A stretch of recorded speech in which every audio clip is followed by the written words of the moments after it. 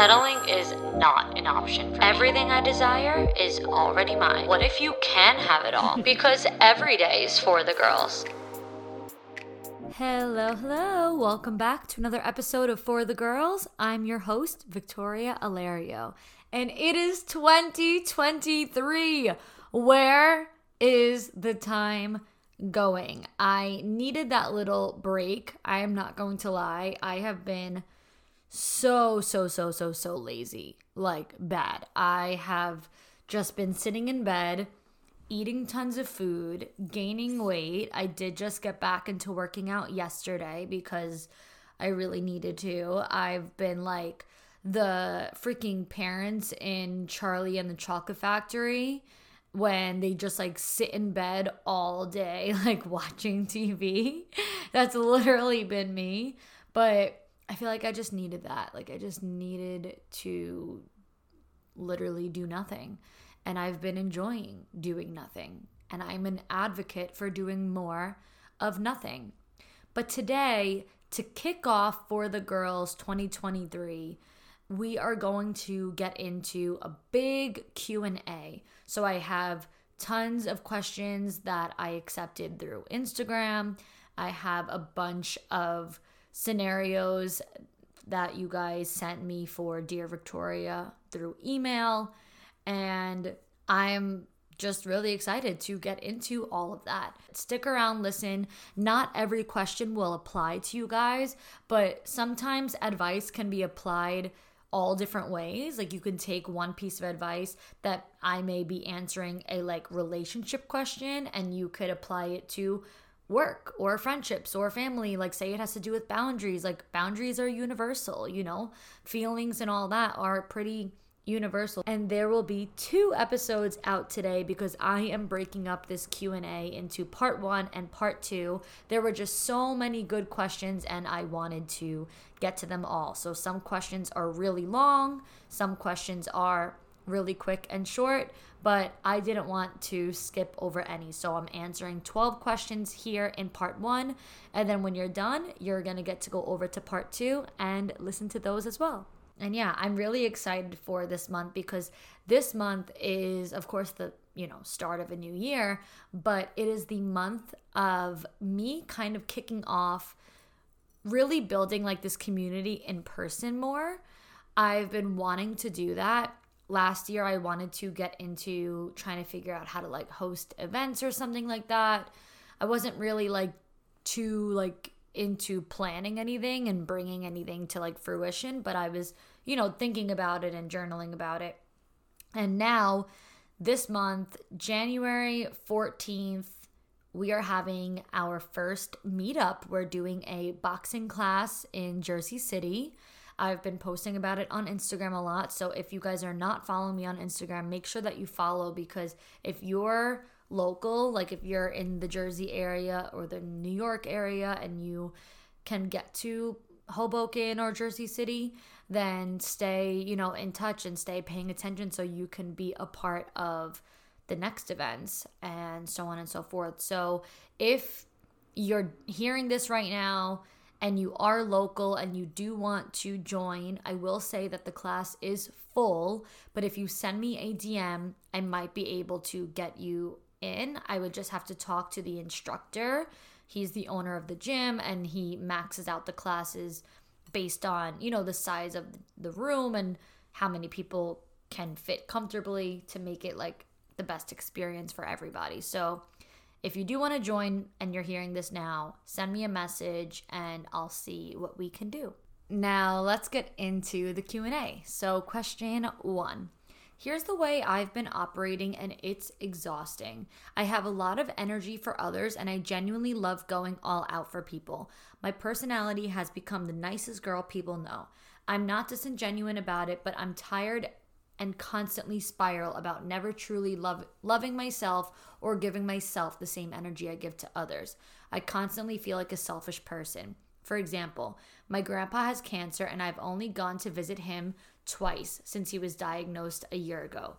It's too painful, so I decide to push it away. This makes me feel like a bad person. I also have a little sister in 8th grade who I know needs me. But despite living an hour away from her, I've only made an effort to see her or call her a handful of times in the last year. It's too painful to go to my childhood home, and I fear I can't be emotionally available for her all the time, so I just don't at all.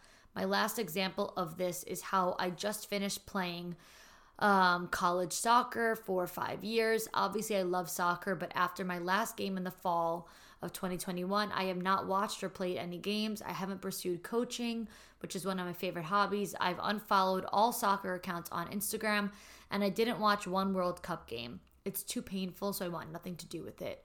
I'm a deep thinker and constantly feel like a horrible person.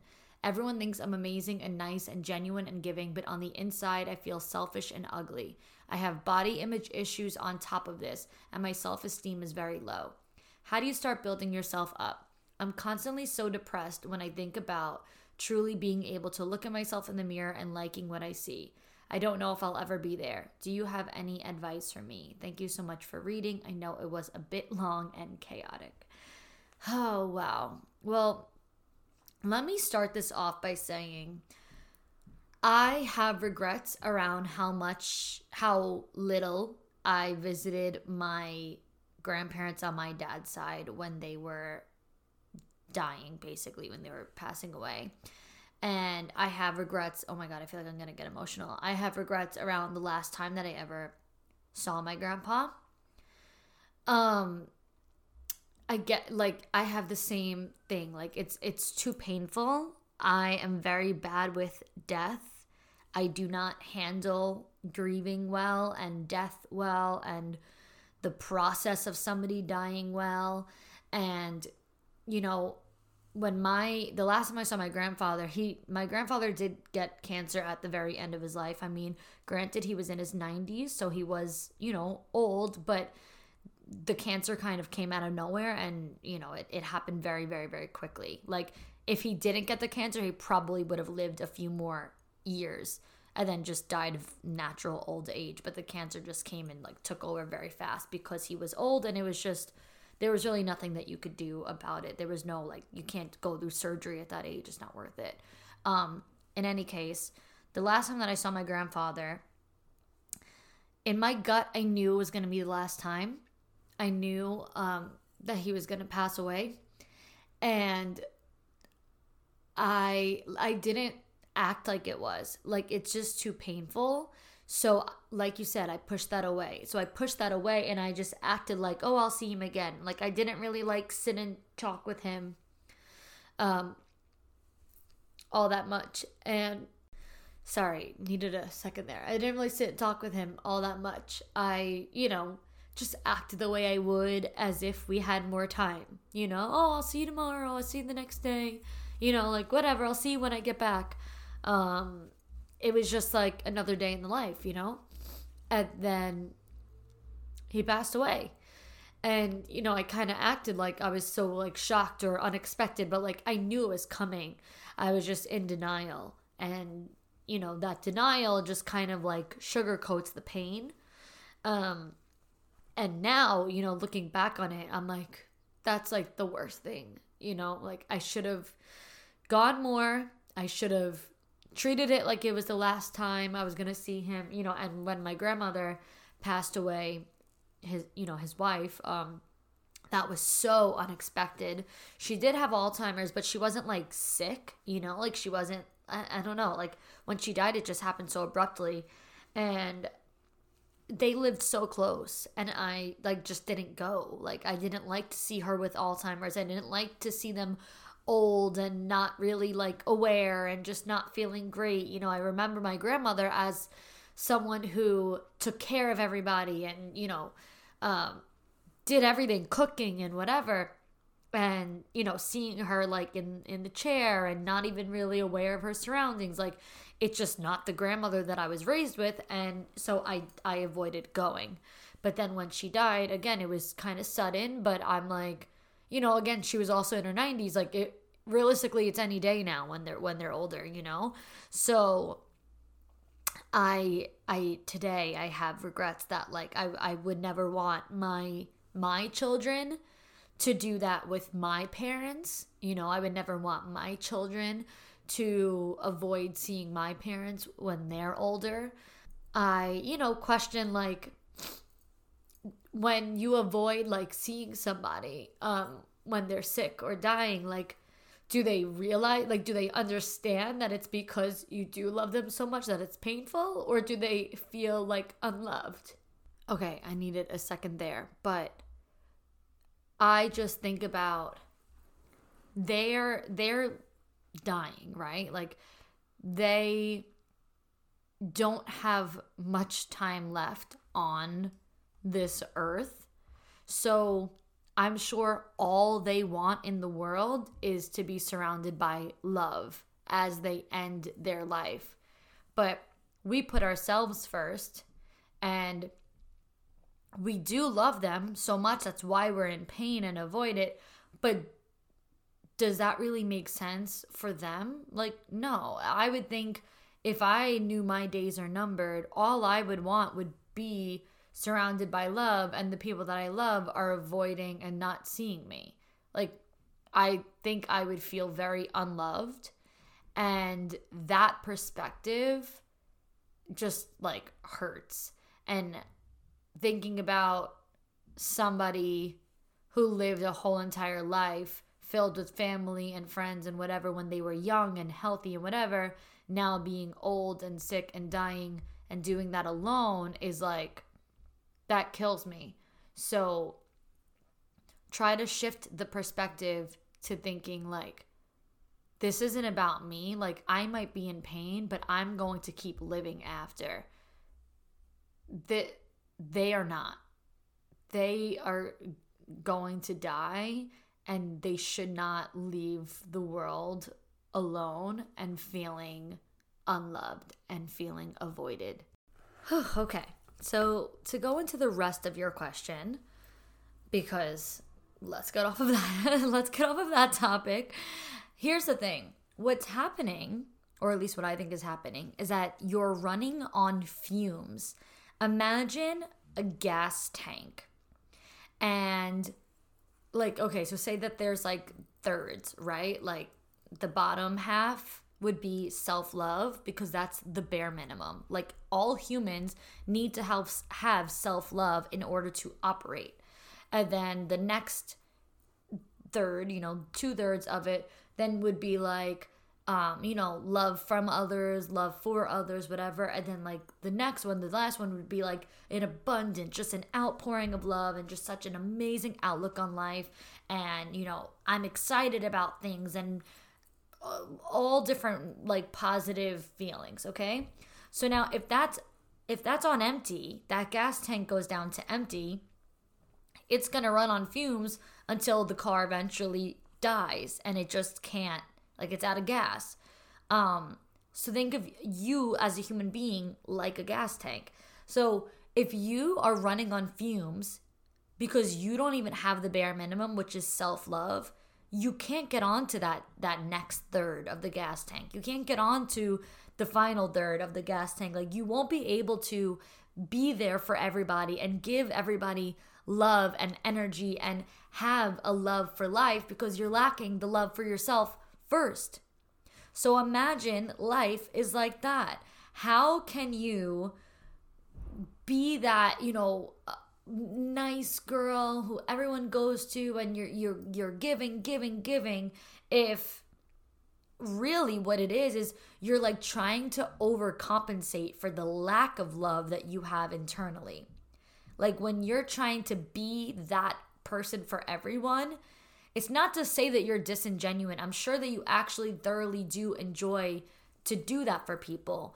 But the reason why then you're like, but now I feel selfish because I'm not doing this, I'm not doing that, I can't be this, I can't be that, whatever, all this is so painful, is because to a degree it kind of is not genuine. And you're spiraling, like you said, you constantly spiral about not giving myself the same energy. You're spiraling because you're simply overcompensating while running on fumes, and then it finally catches up to you and is like, girl, you need to love yourself first. You need to give yourself this energy first. You need to fill up your own cup first. And if you're not loving yourself, if you're not giving yourself that energy, and if you're not filling up your own cup, then you're not going to be able to do it for others. So to start building yourself up, you need to just create consistent habits, and don't only look for external resources and people and things to be that habit. Like, oh, I do consistent habits, I listen to a podcast. Well, for me, for example, I put out one podcast episode a week, and for the past couple weeks, the past 2 weeks, I didn't even have an episode out. So if you rely on me to be someone who builds you up, what are you going to do for the 6 out of 7 days a week that I don't have a new episode? What are you going to do for the holidays and the weeks that I go on break? It's not going to, you're going to feel like shit, right? So listening to podcasts are great, but you have to do the inner work. So whether that be hiring a coach, I don't know, like me, or somebody else, if maybe I'm not the coach that resonates with you, but hiring a coach to work with on, a weekly or daily basis, or following like a really good diet that not only is just about like losing weight and saying like, okay, cut this out, cut that out, but almost healing yourself with food and eating good foods that you love and enjoy, but are also healthy and will help you, follow a healthy diet. Someone that I love to follow for nutrition is Medical Medium. I've talked about him a few times. He's the inventor of like the celery juice phenomenon, and he has all different like cookbooks and just books. I don't know if they're necessarily cookbooks, but they're like nutrition books or whatever they are, and I love following him. I love everything he shares. He has like the heavy metal detox. Look into him. But there's so many people out there, so follow people that can help influence and guide you to healing yourself literally with nutrition and food, because honestly we don't need pills, we don't need medication to heal ourselves. We need nutrition, good ingredients on an everyday basis. Invest into beauty, allow yourself to feel good every day. One thing I notice is like sometimes I don't like to look in the mirror either, and I don't necessarily fully struggle with body dysmorphia, like that severe of issues, but sometimes I really don't like to look in the mirror, and what do you know? My hair might be dirty, my skin might not look great, I don't have makeup on, I'm in an outfit that's not really flattering to my body, I don't look comfortable. So how do I change that? I make sure that I have a good hair care routine, and I wash my hair. I don't let myself get like greasy hair. It makes me feel gross. I stay consistent with my skincare routine, and I stay consistent with my esthetician who gives me facials, and I invest the money into my skin, because when I have my acne, which I do, I am acne prone heavily, I feel very insecure and I cannot even look at myself in the mirror. And all I do is take pictures of it. I take pictures of my acne and I just stare at it, and I'm like, oh my God, I'm a disgrace. I'm gross. And so, I'll put makeup on. I'll put on makeup that looks good on my skin and that hydrates my skin. And I'll switch my outfits into outfits that are flattering to my body. And I'm not trying to follow a trend just because everybody else is doing it if it doesn't suit my body type. So, there's all different things that we could do on a daily basis. We could go for walks. We can work out. We can read books. I love reading books. We can, just be one with nature. Not only going for walks, but like sitting in the park, being close to the trees, being close to water, going on water, like even take a freaking ferry ride, like whatever it is to just like get out there and like feel the fresh air, go for long drives, listen to music, hang out with friends who help fill up your cup, relax when you need to relax, take naps when you need to take naps, watch TV, and just chill out. Okay, so I know that was a bit long, but hopefully that helped in one way or another. Now, let's get into question 2. I'm not sure if this is something you are comfortable talking about on your podcast, but I was hoping maybe you would have some advice for me. I recently broke up with an ex who also gave me herpes. In the moment, I didn't find it much of an issue because I thought I loved him. We now aren't together, and it's been really tough to find someone who is okay with it. The advice I'm asking for is, if or when would it be the right time to tell someone this information? I have tried telling them within the first few dates and also have waited a month or longer, all of which left me for that reason. Any advice or suggestions? Now, this is hard. It's hard because obviously you're the victim in this situation. You're innocent. You trusted someone, you loved someone, you were in a committed relationship with someone, they were your partner, and they did you wrong and they gave you herpes. And now you're the one who, has to deal with consequences of something that you didn't ask for. Not that anybody ever asks for it, but some people may be a little bit more careless and they may just be having unprotected sex with tons of people, and that's what happens when you aren't careful and having safe sex. And now you're not together, and now you're trying to date and find a partner who will be accepting of something that is really hard. I don't blame men for not wanting to pursue things after that, because it is a very big deal, and then it's a risk to them, and it's their own health and their own safety. And if it could be prevented by them, like if they can say, I know this girl has herpes and I don't want to now be with her, I don't want to have sex with her, then I understand, and I don't blame them for having that mindset. It's different if you didn't tell them, you slept with them, gave them herpes, and now they have it. It's like, shit, like what the fuck, now we both have herpes, and now sure, maybe you'd be together, because what difference does it make? There was no precautions, they couldn't do anything about it. But if you're giving them the option, more than likely they're going to say, thanks for the heads up, not interested though. With all of that being said, of course you're doing the right thing by sharing, because it's like fundamental. It's like a requirement. If you have an STD or STI, anything of the sort, you should absolutely be telling somebody that you have the potential of being intimate with. But here's what I will say.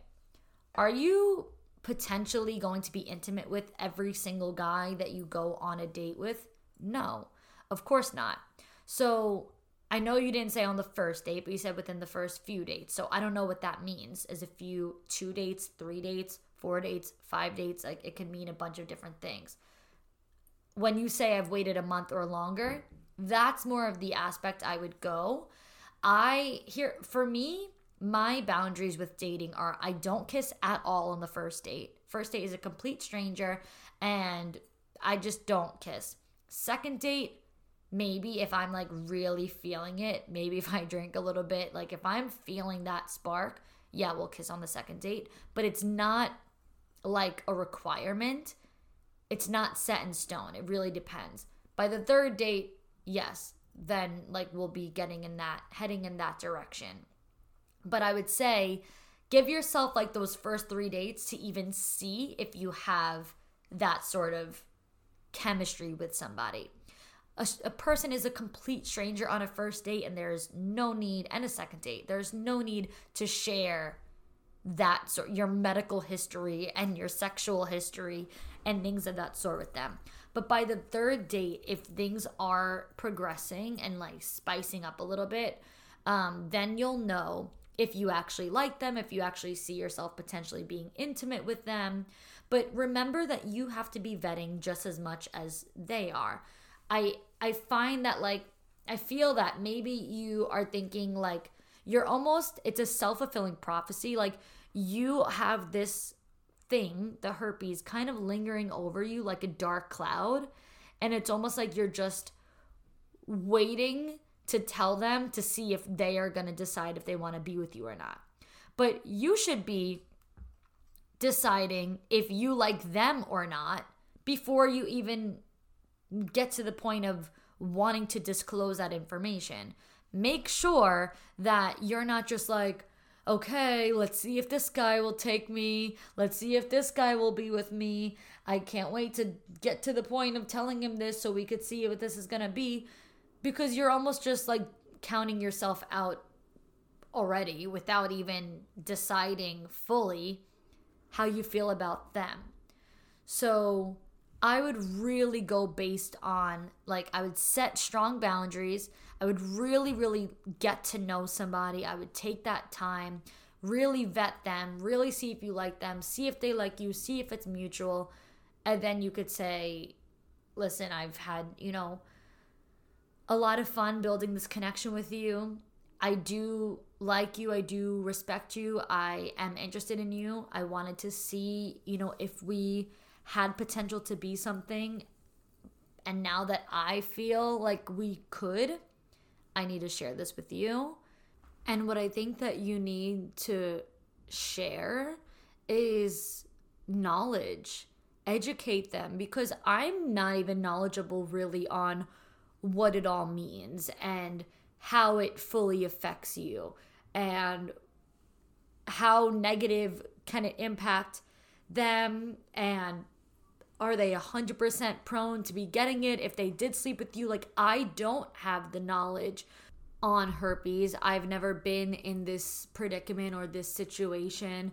And I mean, you learn what you learn when you're younger, but like, I never even had a sex ed class. I went to Catholic school. So like, I just know the things that I've learned in passing, but I can't tell you what herpes is and how it truly affects the human body. So if somebody were to tell me that they have it, I would need them to educate me. I would need them to make it clear to me what this actually means for them and for me. Because I know that there's some situations where things, can go away, or things don't necessarily last forever, but some they do. Like, that's it. You'll have that for the rest of your life. And I just don't know as far as this specific one. So make sure that you educate them in full. Make sure that you share, even just down to like, listen, this was out of my control. It happened with an ex. And now I'm stuck with this. This is part of who I am now. And I would just take it from there. Question number 3. What is your go-to mantra? I've said it before. I will say it again. I only want what wants me. It's in like all my episodes where I talk about confidence. It is just a part of my life. It's a part of my brain. It's like embedded in my head. I only want what wants me. It allows me to remain confident through every situation. It allows me to not have a fear of rejection and a fear of judgment, because anyone who doesn't want me is not for me, and I don't want it either. I only want what wants me. Period. End of discussion. No other way around it. No ifs, ands, or buts. If I can't feel 100% safe, secure, confident, and comfortable with you, then I am not for you, and you are not for me. Question 4. What does your dream wedding look like? Well, let's back up. For starters, my dream engagement, like my dream proposal, would be very, very, very, very, very chill. Like at home, in bed, preferably on a Sunday morning when we're just like sleeping in, enjoying some bagels, watching TV. Like, just, that's me. That's very personal to me. That's very much my vibe. That's what I enjoy. I don't enjoy like the big grand gestures with like the light up letters, marry me. I don't like strangers being around. I don't want people taking pictures. Like, I want something very, very, very homey vibes. And that's how I feel about a wedding as well. I don't want a big wedding. I don't want bridesmaids. I don't want a maid of honor. I don't want a catering hall. Like, I could picture myself having like an outdoor type of wedding, like in the Hamptons, obviously in like Tuscany, like that, but that's not really on my agenda. But like something like a lot of green grass outside, a nice really long table with just best friends and family. Because to me, like, the whole thing about a bridal party and bridesmaids and all that is like, okay, so I'm inviting people I'm not that close with to my wedding, and then my best friends get like this special honor. Why would I want people at my wedding that I'm not that close with? I don't. To me, if you're invited to my wedding at all, you're a best friend. You don't need to be a bridesmaid. Your invitation shows that you're my best friend. So I would have a very small wedding with just friends, just family. I don't want a big, huge dress. I want a beautiful dress, obviously, but it could be something very silky, slip dress, like not anything over the top, and it'd be quick. Like, if we get engaged, I would want the wedding to be something that could happen within like 3 months. Like, I don't need to wait a year and a half, 2 years to plan this whole grand wedding. Not interested. Not interested at all. Lots of white flowers, white table, white centerpieces, maybe a white like tent around us, and that's like pretty much it. But in all honesty, I would be content with literally like a courthouse freaking wedding. Like, I just would want to get married. Like, I hate like the whole thing of like getting engaged and then waiting 2 years. Like, no offense if you do it, it's just not for me. Like, if we get engaged, we want to be married. So I just want to get married, and then like, yeah, we could plan like the wedding party, but like I'd be fine just like going and getting married just for the like legal purposes and being like, okay, yes, we're married. Question number 5. I'm worried about not disappointing my parents even at 24 years old. Any advice for this? I would say we love our parents, but the love that you have for your parents doesn't have to be showed or shown. Showed? Is that even a fucking word? I don't know why I said that. Doesn't have to be shown through your life choices. Like, say that this has to do with your career. Say that you went to college, you wanted to do this whole career, whatever, and now you're finding, passions in other areas. Your love for your parents and your respect and admiration for your parents isn't determined or like shown through that. You know what I mean? So I believe that when people have children, sometimes, not to say that this makes somebody a bad parent, but sometimes people just want to have a baby. Like, I just want a baby. I just want to get pregnant. I just want to have a kid. But the best parents, and most parents, I would say, they want to raise an adult. Like, they want to have an adult. Like, they think long term. It's not just like, I want a baby. It's like, I want a kid who could then have a fulfilling, amazing life and be an adult and be happy. So when a person decides to have a child, they are deciding to create life which goes beyond 2 years old. It's beyond having a baby. They are creating a person who will have a life where they have free will and make choices and make mistakes and live and learn. So most parents should have that understanding that you were not born to be a baby and to do what your parents tell you to do or what they expect of you.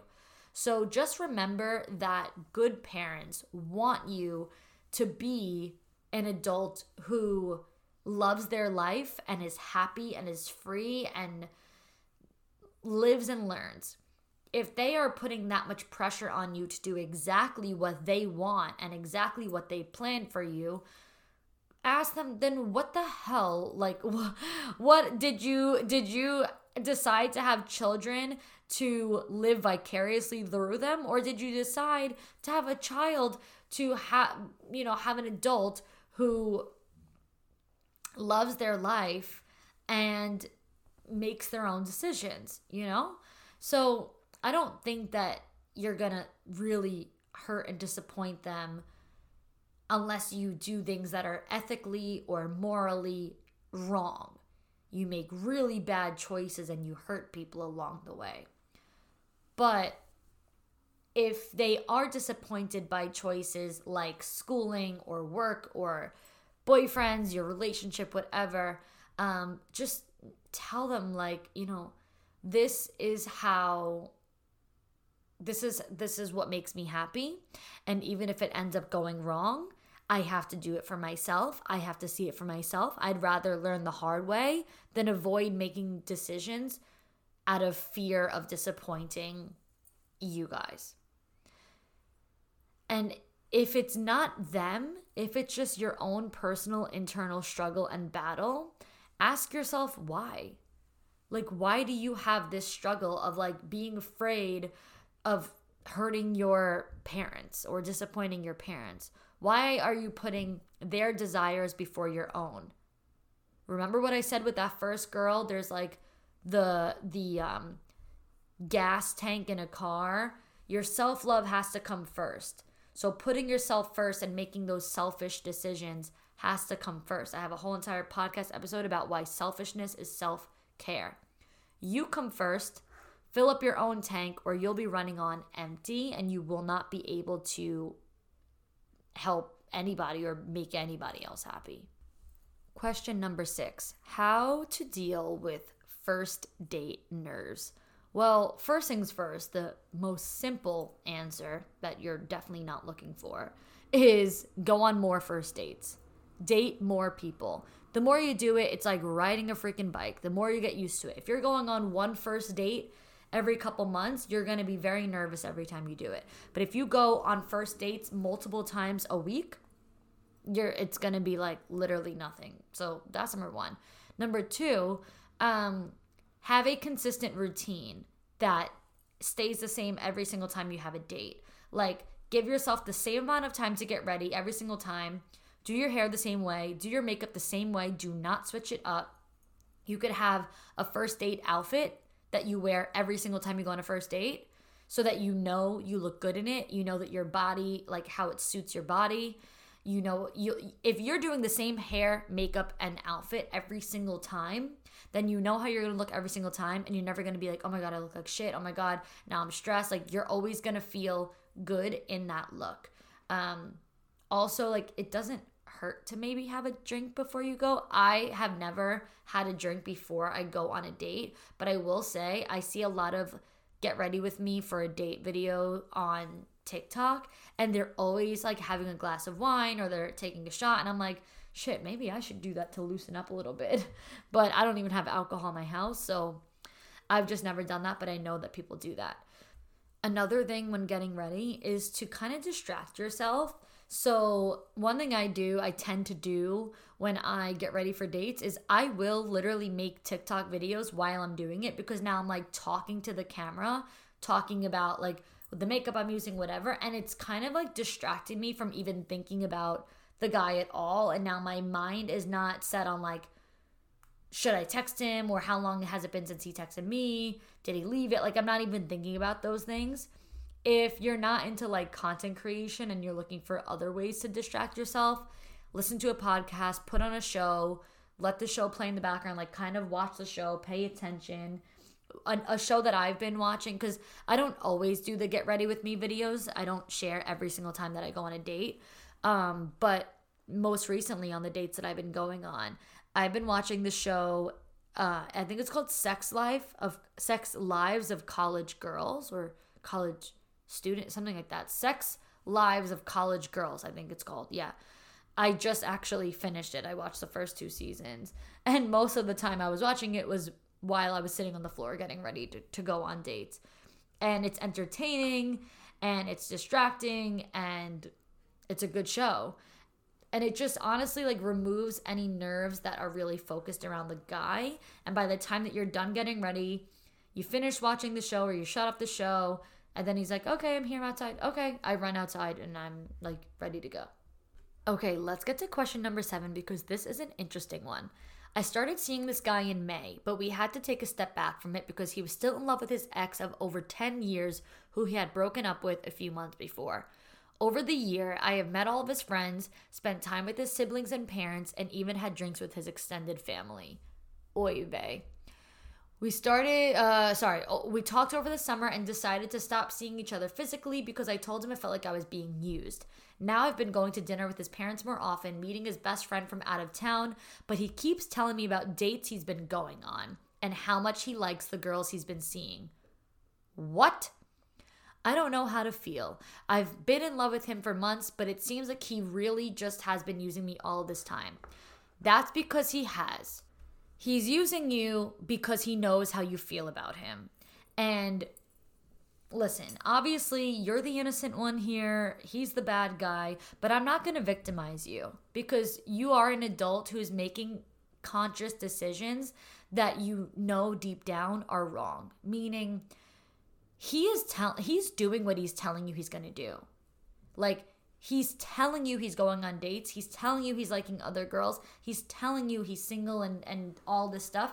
And then you're like, I don't know what to do. Like, it seems like he's just using me. I keep going out with his parents. I keep going out with his friends. I'm doing all these things, but why isn't it going, like, why is this happening? Because exactly what he's exhibiting is exactly the reality of the situation. You're putting your feelings first. And that's the problem there. Because you're putting your feelings first, you're doing girlfriend duties without the title or respect of being a girlfriend. If I am not your girlfriend, I am not going to dinner with your parents. I am not going to dinner with your friends from out of town. I am not becoming part of your world as if I'm your partner. If I was just your friend or just your fuck buddy, whatever it is, we wouldn't be acting like this, right? We would say we're just friends or we're just hooking up. We both don't have these feelings for each other. We both have a mutual understanding of that. There would be none of these girlfriend type behaviors. But because he values your attention, he likes the attention he's getting from you, because you're letting him have his cake and eat it too, he's taking advantage of it. You're putting his life on easy mode while you're over here struggling. You're like, but I love him. I want to be with him. So I'm doing whatever it takes to be with him, but I feel like I'm being used. Like, you're just making life harder for yourself and easier for him. You need to set boundaries. You need to make it clear, like, if I'm not getting what I want, then I'm not giving you what you want, because we want two different things. And clearly we are not compatible, and clearly we are not on the same page. So this man wants to be single. This man wants to actively date other women. This man likes other women. However, he enjoys the comfort of knowing you'll be there and that he has you to rely on in his back pocket. And he doesn't have to worry or stress about being alone or not having someone to spend time with, because you're making it really damn convenient for him. So these are two different questions. So this is like question 8 and 9, but I'm going to combine them into one answer because to me the answer is the same for both. So one person says, how do you trick your mind into being productive? And then the other person says, what is your one piece of advice that you live by daily when it comes to motivation? And my answer to both of these things is motivation is bullshit. So if you're looking to try to become productive by motivating yourself, it's a waste. And if you're looking for daily motivation, it's a waste. Why? Because you need discipline. Motivation is a temporary feeling. Motivation is like, I feel really good today. I'm really hyped up. Let me get shit done. And the next day is like, I don't feel great. I'm having a low day. My mental health is not all the way there. I'm in a bad mood. People are annoying me. I'm not going to get shit done today.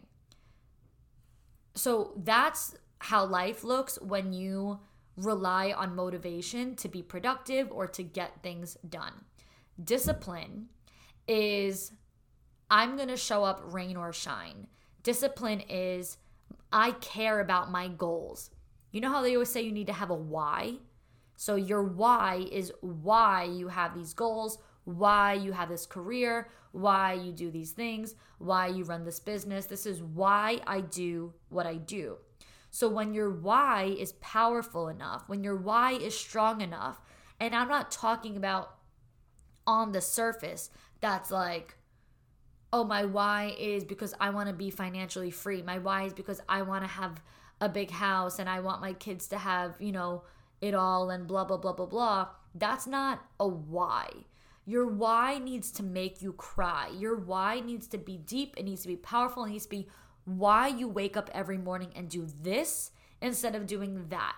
You can, if your why right now is to make a lot of money and to buy a big house, you could have any other career that makes you a lot of money and gets you a big house. Why don't you become a doctor then? Why don't you become, I don't know, a therapist or a lawyer? Like, why don't you do anything else that makes you a ton of money and can get you a big house? Why do you choose to be a business owner? Why do you choose to be a coach? Why do you choose these things, this job, to make you the money and to get you a big house? So a surface level, tangible why like that isn't strong enough to keep you disciplined. It'll keep you motivated. Yeah, let me show up today because I want to get that big house in 5 years. Or even in the gym. Let's say with the gym, if you are struggling to show up at the gym and your why of going to the gym is just, I want to lose 10 pounds. Well, you can lose 10 pounds really kind of without going to the gym. You can lose 10 pounds by going on walks and by changing up your diet and by taking freaking vitamins and fat burners. Like, you can lose the 10 pounds doing other things. So that surface level why of wanting to lose 10 pounds isn't going to motivate you on a bad day to go to the gym. If it's raining out, if it's, you have your period, you have cramps, you're not going to want to get up and go to the gym. You're not going to be motivated.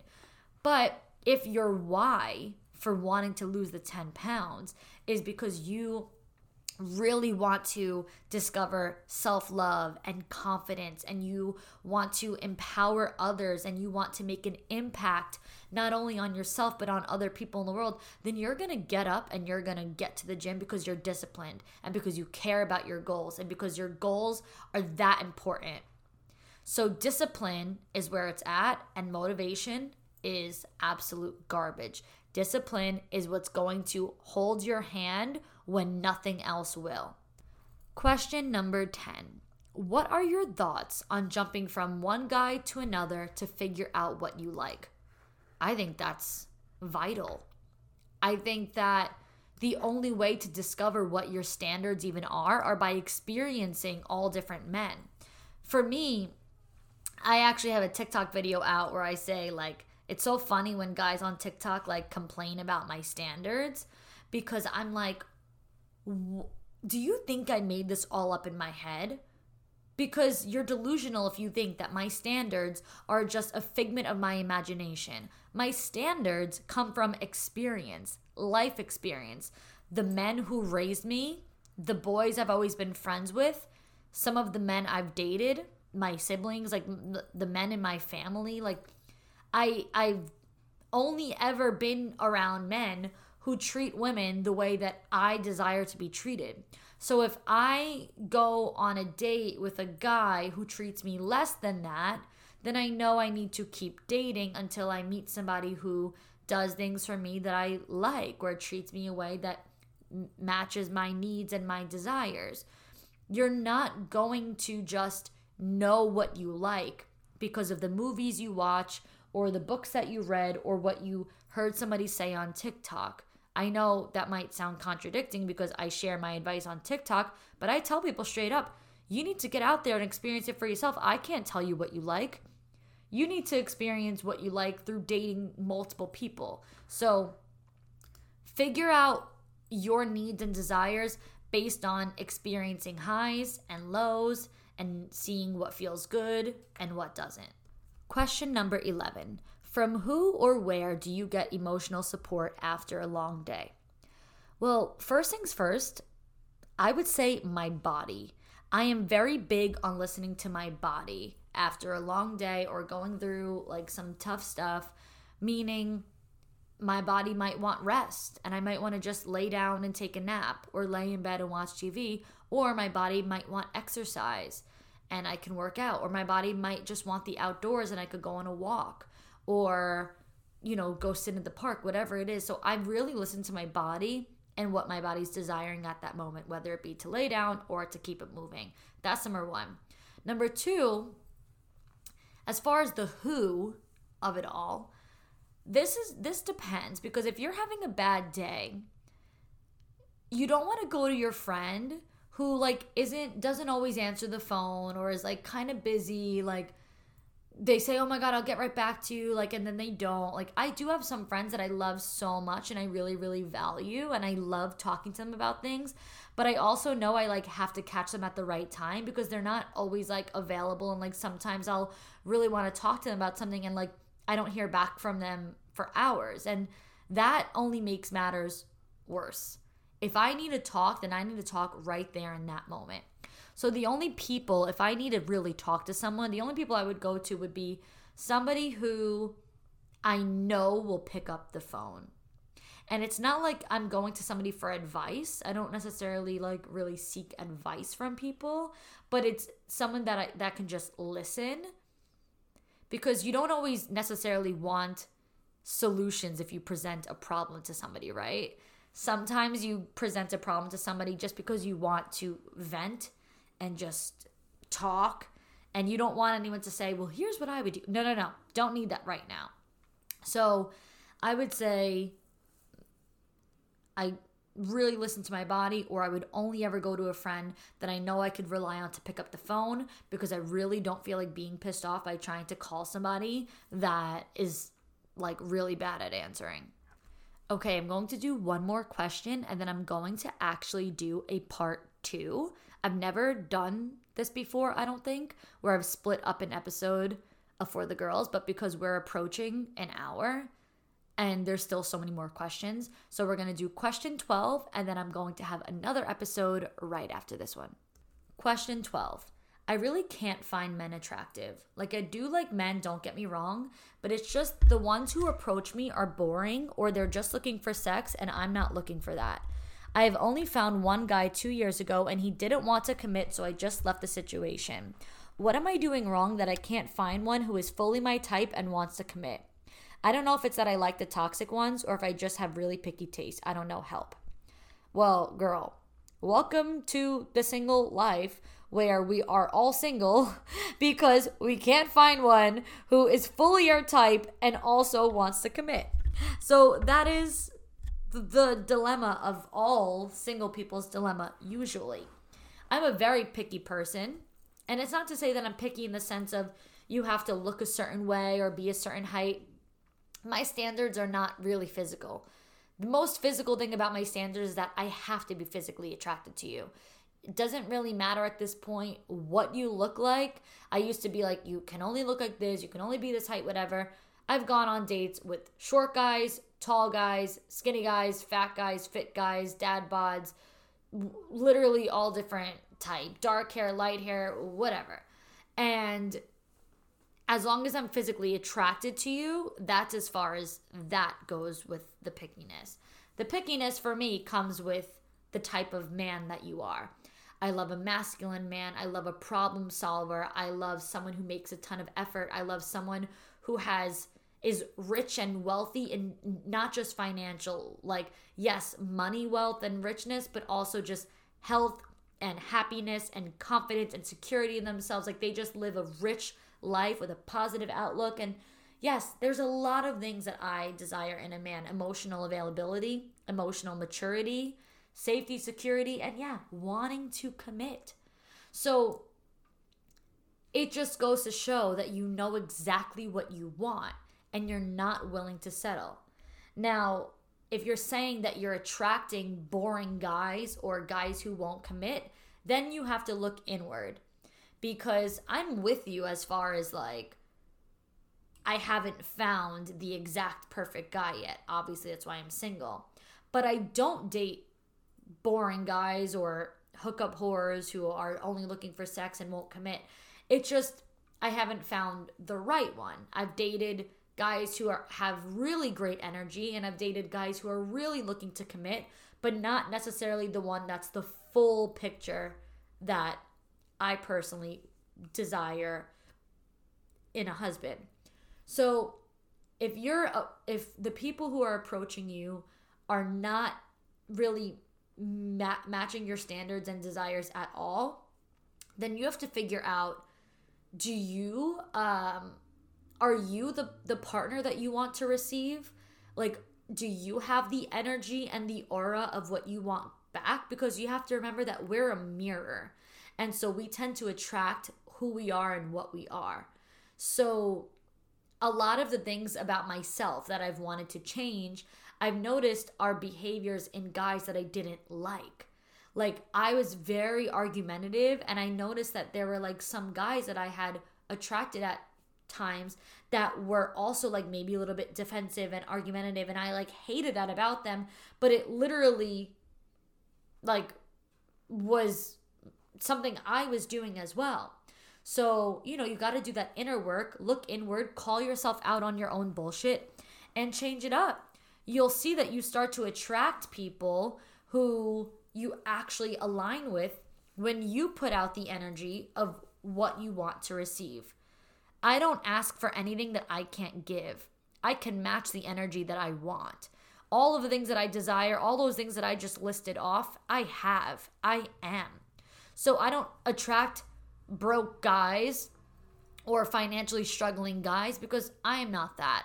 I don't attract insecure guys who have zero confidence in themselves or zero security in themselves or zero self-esteem because I am not that. And those type of guys with low self-esteem wouldn't even approach me because I exude confidence and high energy. It's just my aura.